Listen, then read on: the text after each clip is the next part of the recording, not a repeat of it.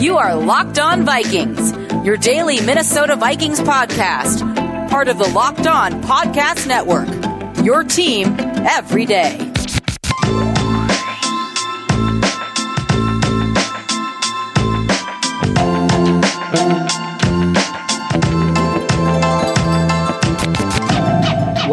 Welcome to another week of Locked On Vikings here on the Locked On Podcast Network. Thanks to a lack of natural athleticism or commitment or overbearing sports parents, fewer than 1% of 1% of people will ever play professional football. But instead of entering the NFL, they've joined another league, the League of Football Watchers. And this football season is so different, and Pepsi is here to get you ready for game day, no matter how you watch, whether you're a nervous wreck like I am, or you just sit back and enjoy the chaos like this game was. Pepsi is the refreshment you need to power through any game day, because Pepsi isn't made for those who play the game. It's made for those who watch it. Pepsi, made for football watching. Go to madeforfootballwatching.com to check out the latest football watching content from Pepsi. I'm your host, your pal, and the kid you copied off in math class. My name is Luke Braun. You can find me on Twitter at Luke Braun NFL. You can find the show on Twitter at Locked On Vikings. And today we are recapping the Vikings' wild, wacky, sloppy, ugly 28-27 victory over the Carolina Panthers, bringing them to 5-6 and firmly into the NFC playoff picture. The Vikings win a thriller, no doubt about it, for a neutral fan, absolutely a blast and a half. But of course, for tortured Vikings fans, this one was probably more frustrating than not, especially the third quarter meltdown that resulted in 2 defensive touchdowns the Vikings give up back-to-back, both on fumbles that are returned for touchdowns. But outside of that, the Vikings played well enough to win and overcome that meltdown. And the meltdown is something that the Vikings have had to overcome in previous games. Sometimes they've done so successfully, sometimes they haven't. And in this one, they managed to get there by a single point margin. And the other headline of this game is Kirk Cousins, who had a really excellent game. His stat line is good, not great. He gets 307 yards, 3 touchdowns. That looks pretty good. I mean, that's a good game just for like raw box score stats. But the subtler nuances of his game and his pocket management, the excellence on third down, and the way that he improvised and created, Kirk Cousins really was a driving force to the team, and where we usually see him as a trailer, somebody getting dragged around by the talent around him. In this one, he was the truck. He was the driving force, creating things. And I think no stat better illustrates this than the fact that there were 7 receptions for each of Chad Beebe, BC Johnson, Justin Jefferson, and Kyle Rudolph. Each of them got 7 receptions for something like 40, 50, 70 yards. In Jefferson and Johnson's case, Cousins was finding the open man and delivering the ball in a way that let the skill players then do what they do. And he was doing so in a way that converted a lot of third and longs, dug themselves out of kind of behind the chains situations that they got in because of some really unsuccessful runs. And ultimately, I mean, Kirk Cousins has to be the primary 1A reason that the Vikings win the game. And if you don't want to say that, maybe you could say that the cornerbacks played well. But all in all, Cousins had a really good game, and I think that needs to be the headline. But the rest of the roster had a really sloppy game. There were a lot of procedural penalties. Of course, there were the turnovers. There was the muffed punt. And the game came down to a fourth quarter comeback situation. After the third quarter meltdown, the Vikings found themselves down 11 with about 10 minutes to go in the game. They drive down, get a touchdown, and they end up getting an opportunity with about 2:18 and a timeout to go down and tie the game down just a field goal. Chad Beebe muffs the punt. The Vikings get another stop thanks to some questionable clock management from the Carolina Panthers.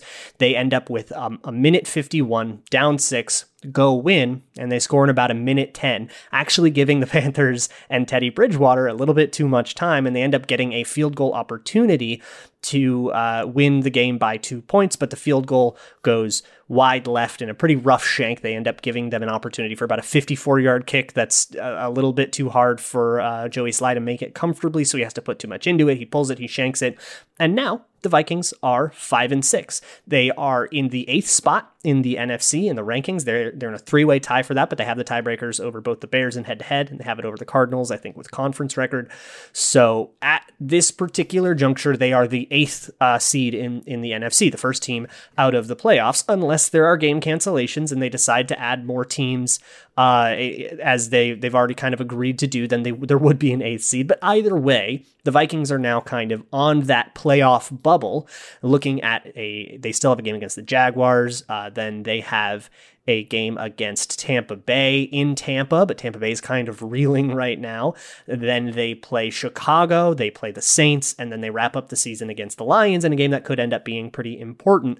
That is a schedule where the Vikings could rattle off a few wins here. And if they are a team that deserves to be in the playoffs, it's pretty likely that of the Rams, Bucks, Cardinals, even the Drew Brees-less Saints, somebody up there is probably going to fall out of this.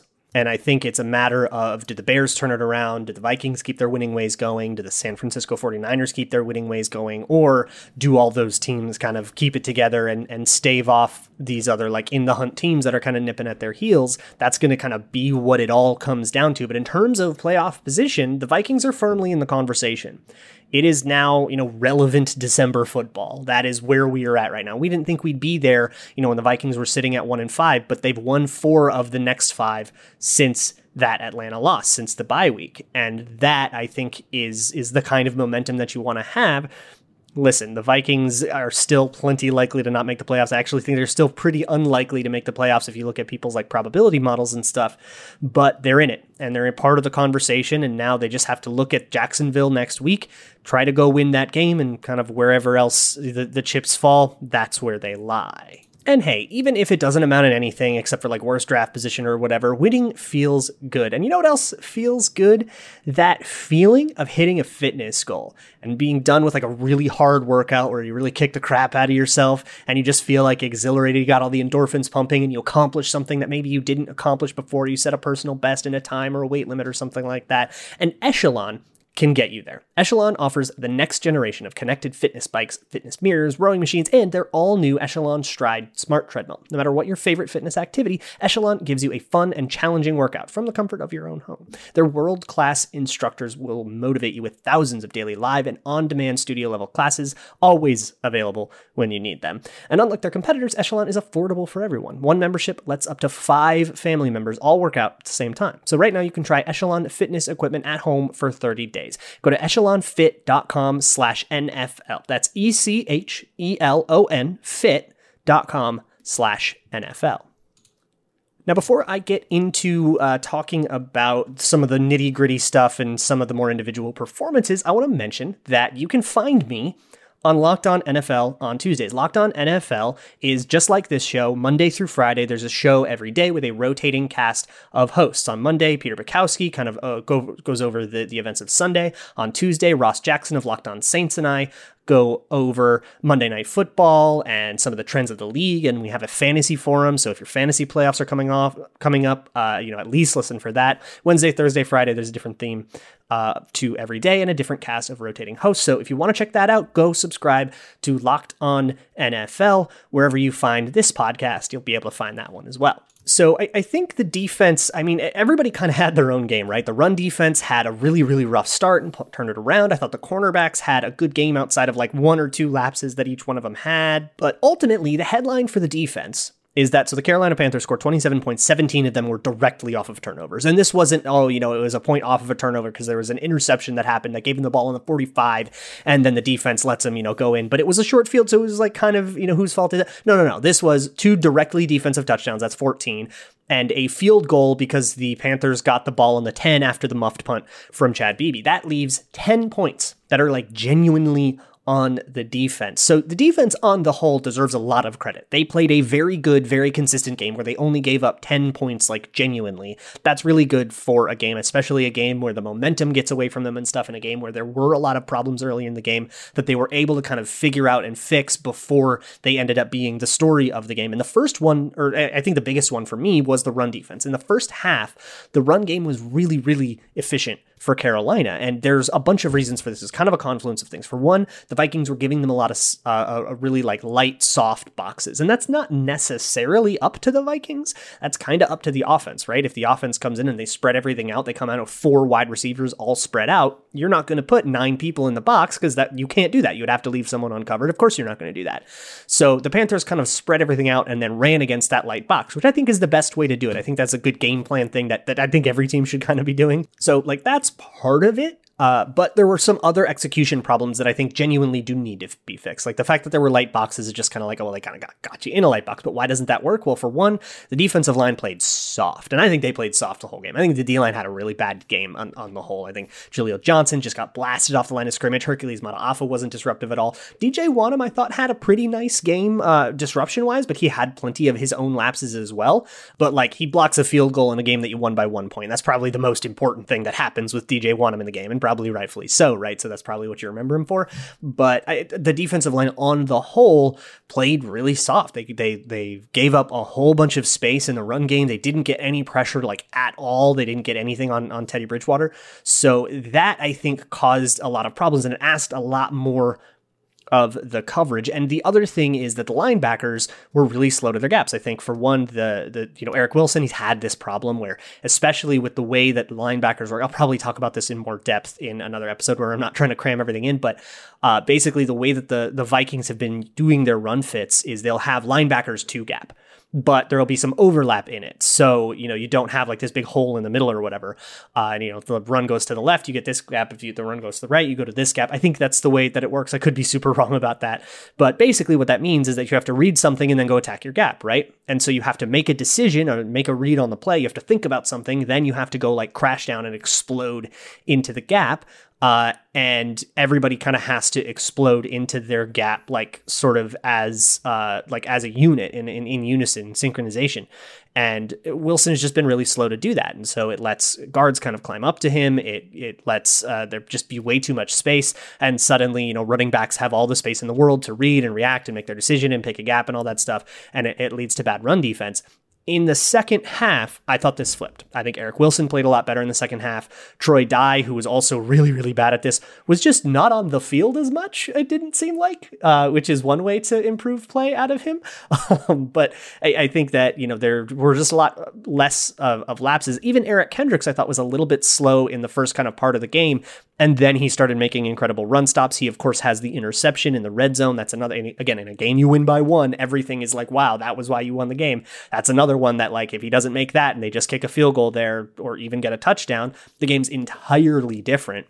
And then, of course, you had some disruptions from DJ Wonnum that I guess I should highlight, like blocking the screen. I think he had a really interesting pressure, or a really impactful pressure, and played pretty well. There was even one Hercules Mataafa, a really good run stop. I don't think he ends up with the tackle for it, but he ends up like blowing up the play.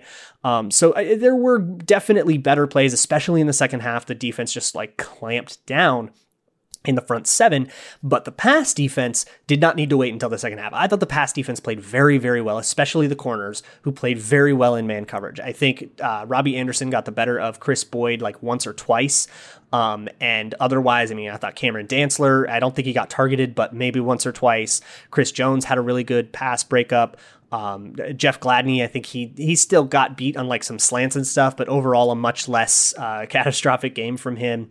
And ultimately, I think the big share of production that the Panthers were able to get was like finding holes in zones and stuff and more schematic stuff that is hard to read live. And I think I'll just kind of have to put a pin in that and come back to it on Wednesday. But with these cornerbacks, they're really the biggest problem that we always go in, previewing the game. And maybe we should change that heuristic, because I don't think the cornerbacks have played that bad for the last like month or two. And a huge part of that is that you're not asking a lot of them, because you're going into cover 2 a whole bunch, and cover 2 asks quarterbacks to make really difficult throws. But they've been playing better technique. They were able to kind of keep up in man coverage, and they were outmatched in this one. Chris Boyd, a 7th round pick in his second year, that's not supposed to be starting, against Robbie Anderson, who's having this absolute renaissance season. That's a mismatch. And Chris Boyd, I thought, played admirably. And Jeff Gladney against like DJ Moore, and Chris Jones against like DJ Moore and stuff. That's a mismatch. Those are players. The Panthers version of those players should be able to win. And there were a few explosive plays where they did, but certainly not enough to win the game. So I'm very excited about that. And the other thing I want to talk about on defense was the touchdown. The only touchdown the Vikings give up on defense comes from Robbie Anderson. He gets on a crossing route. Somehow you end up with Afadio Denebo one-on-one in coverage against Robbie Anderson. He totally torches him on a crossing route and takes it to the house. And it's this really big thing. I want to defend that play call, though, because it's 3rd and 11. And I thought, for as weird as Jonathan Vilma was in this game, and I did not like listening to him, I thought he explained this one very well. He explains it as, he calls it a fire zone, which means that, imagine you have 7 players on the line of scrimmage and imagine you're the center trying to figure out who is actually going to pass rush and who's going to back off into coverage. You're going to look at all the defensive linemen and go, okay, Afadio Denebo, that guy's wearing number 95. He ain't going to drop into coverage. I probably have to make my protection scheme and whatever I call and whoever I assign to block someone somebody has to be assigned to him. And so when he does back off into coverage as part of a blitz, you're almost definitely going to have somebody unblocked because there's no way the protection accounts for that. And that is what happened. Harrison Smith is unblocked on that touchdown, and Teddy Bridgewater just gets rid of the ball really quickly, something he's kind of always been good at. And you end up with Afadio Denebo on a crossing route. I think a lot of play calling is rock, paper, scissors. And I've been talking about this a lot in the last few weeks because I think it's apt. But it's a lot of times, you call rock and they have paper called, and that's just it. And that, I think, is one of those things. I don't think that means you should stop calling rock. I don't think that means you should stop calling rock in that situation. And I think that zone blitz kind of thing leads to sacks and broken plays and all sorts of disruption, I think, often enough where it's worth the risk of it being a huge play because they happen to have their fastest receiver running a crossing route and therefore asking Afadio Denebo to cover him one-on-one. That situation is rare enough where it's worth risking it to get all the sacks and disruption and stuff that sort of 3rd down blitz usually produces. So I'll defend that play call a little bit, and I think I'll go on to say that I thought this was a well-coached game. I'm going to talk about the offensive play calling a little bit in the next bit of this show, so stick around for that if your eyebrow just raised a little bit, because I am going to cape for the offensive play calling, and I don't think it was all that bad, and I definitely think the defensive play calling was good in this game, and I thought the game management on the whole was good in this one. The clock management, the Vikings before the second half, they had a situation, they had the ball on the 29 with 16 seconds to go and 1 timeout, right? Gives you enough time for an end zone shot or 2, and then you're kicking. And most importantly, because they had bled a lot of clock, and they did spend a lot of time bleeding clock in that 2-minute drill, they denied Carolina any chance to go back and do anything with it. And I think they did a reasonable job of doing that again at the end of the game. So I thought the coaching in general the coaching decisions, the game day decisions were very good. The coaching in general, of course, there was a lot of sloppiness. We'll talk all about that in just a second. But speaking of comebacks, Built Bar is back and better than ever. Built Bar is the best tasting protein bar ever. They are covered in 100% chocolate, and they come in a whole bunch of delicious flavors that you don't think you should be able to indulge on if you're the kind of guy who's trying to lose or maintain weight. But they come in stuff like caramel brownie, cookies and cream, banana bread, salted caramel, double chocolate, peanut butter brownie, all of these delicious, luscious, and decadent things. But they are low calorie, low sugar, high protein, high in fiber, and they're even keto friendly. Let me give you an example. Cookies and cream, one of my favorites, has 17 grams of protein, 130 calories, 4 grams of sugar, and just 4 grams of net carbs. So if you want to try Built Bar for yourself, go to BuiltBar.com and use promo code LOCKEDON. You'll get 20% off of your next order. That's promo code LOCKEDON for 20% off at BuiltBar.com. All right, let's dive into stuff with the offense. And I think the first thing I want to talk about is the play calling. A lot of people were calling to fire Kubiak in the middle of this game. My mentions were filled with how can we deal with Kubiak? He's such a bad play caller and stuff. And I really disagree. I don't think that the plays that he called put the Vikings behind an 8-ball too bad. But I think the biggest criticism that we should discuss is running versus passing, right? And I usually don't love the run versus pass dichotomy thing. I think it's a lot more complicated than that. Again, if they give you a 5-man box, run into that. And if they tighten everything up and they condense it, then pass against that. And I think the Vikings were actually doing a reasonable job of kind of inviting tight boxes and then passing against that as a way to ensure one-on-ones for Justin Jefferson. Justin Jefferson gets 13 targets. Hopefully that's good enough for people out there who are really watching that like a hawk. But they also, I mean, they threw it 45 times and they ran to Dalvin Cook 18 times. I think Alexander Mattison had 2. So, and maybe there was 1 to CJ Ham, right? And that doesn't include the 3 scrambles that Kirk Cousins had that were supposed to be dropbacks, right? So they dropped back a ton in this game. A lot of it was because they were chasing the game, which isn't the fault of the play calling. That was the fault of the fumbles, which we'll talk about in a little bit. But I also think that the Vikings schematically found a way to get guys open a lot. Again, 4 different players had 7 catches in this game for something like 50 to 70 yards. That, I think, is good scheming and being able to get good offensive production. I know that there was a lot of 3rd and longs and stuff because they ran on 1st and 10 or they ran on 2nd and 10 and stuff. Again, people don't like that. I don't like that either, but I think that changing that, while it would provide an edge and I support that, I think there are just so many other way more impactful things that were going on schematically that I think are worth paying more attention to than just the run-pass dichotomy. So I'm not too worried about that. That said, there were some moments of conservatism that did really bother me. There was a 4th and 1 where they just lined up like they were going to go for it. It was a very obvious go for it call. And instead they try to draw them off sides with a hard count. It doesn't work. Hard counts didn't work great in this one. The Vikings had 2 false starts on their own with hard counts. And then they did get the Panthers on one of them, but it wasn't particularly successful. And they end up punting. And I hate that kind of conservatism, especially, you're 4-6, your back's against the wall, your playoff life is on the line against a team in the same situation. You can't be playing not to lose like that.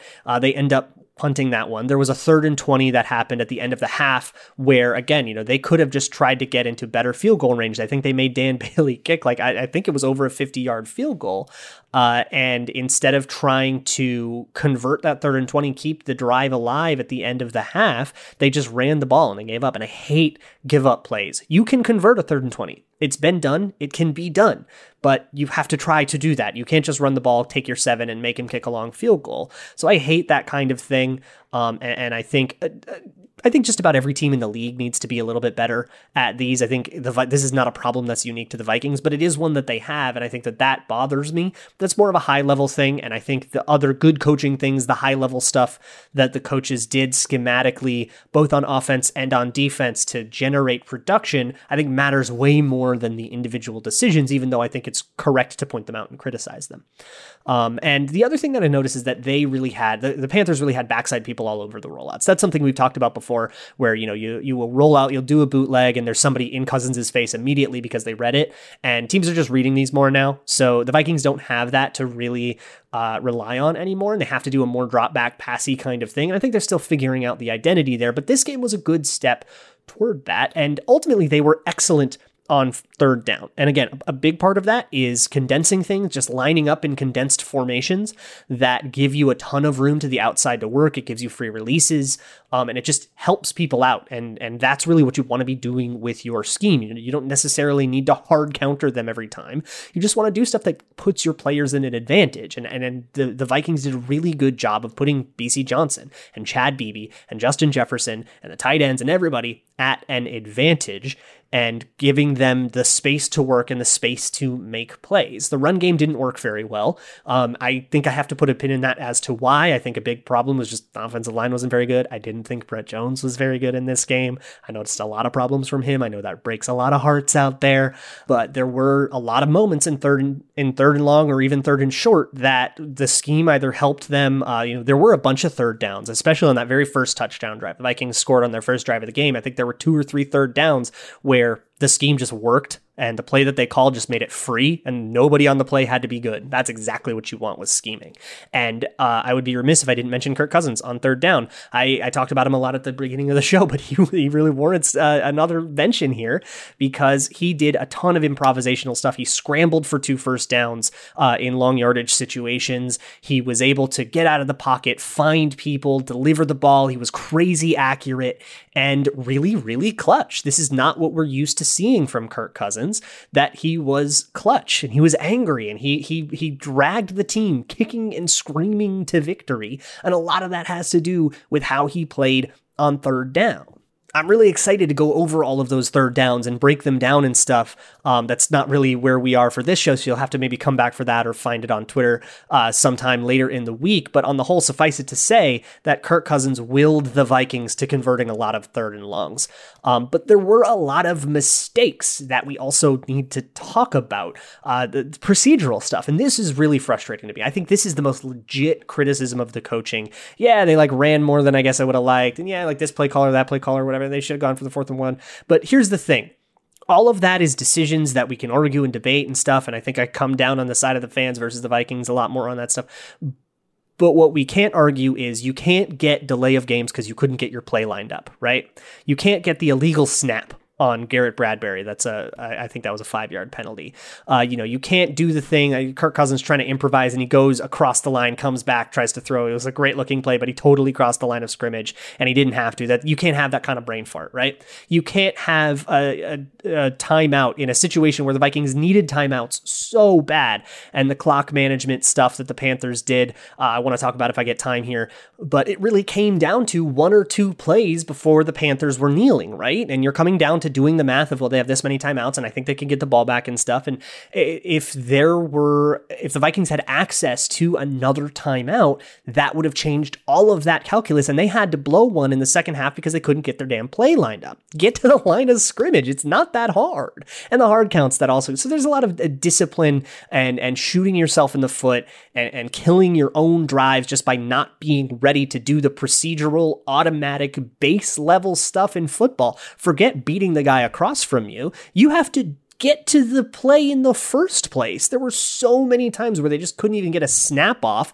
and that is really, really frustrating. I know it's a young team, but it's also late November. Get your crap together. And speaking of, let's talk about Chad Beebe, who had the wildest day. So the first real play he makes, he had 7 catches, right? But the first big one was a 3rd down conversion where he gets a crossing route and he gets around the edge and he dives. It was a great play, right? Good job, hero Beebe. And then he gets the false start, falling for his own team's hard count. You cannot do that. Bad Beebe. He muffs the punt, right? Horrible Beebe, but then he gets the final touchdown on a pretty good route, good catch, comes down with it easy, not ambiguous at all. What a game that Chad Beebe had. There's not much to really analyze about it other than just the ups and downs and the resilience you have to show. And, the team's got a lot of fight in them. They're clawing right now. They're scraping. And you at least want to see that in like their personality. I also want to talk about the fumbles because I think we have to, right? So this is the 3rd quarter meltdown, 2 fumble rooskies in a row for touchdowns.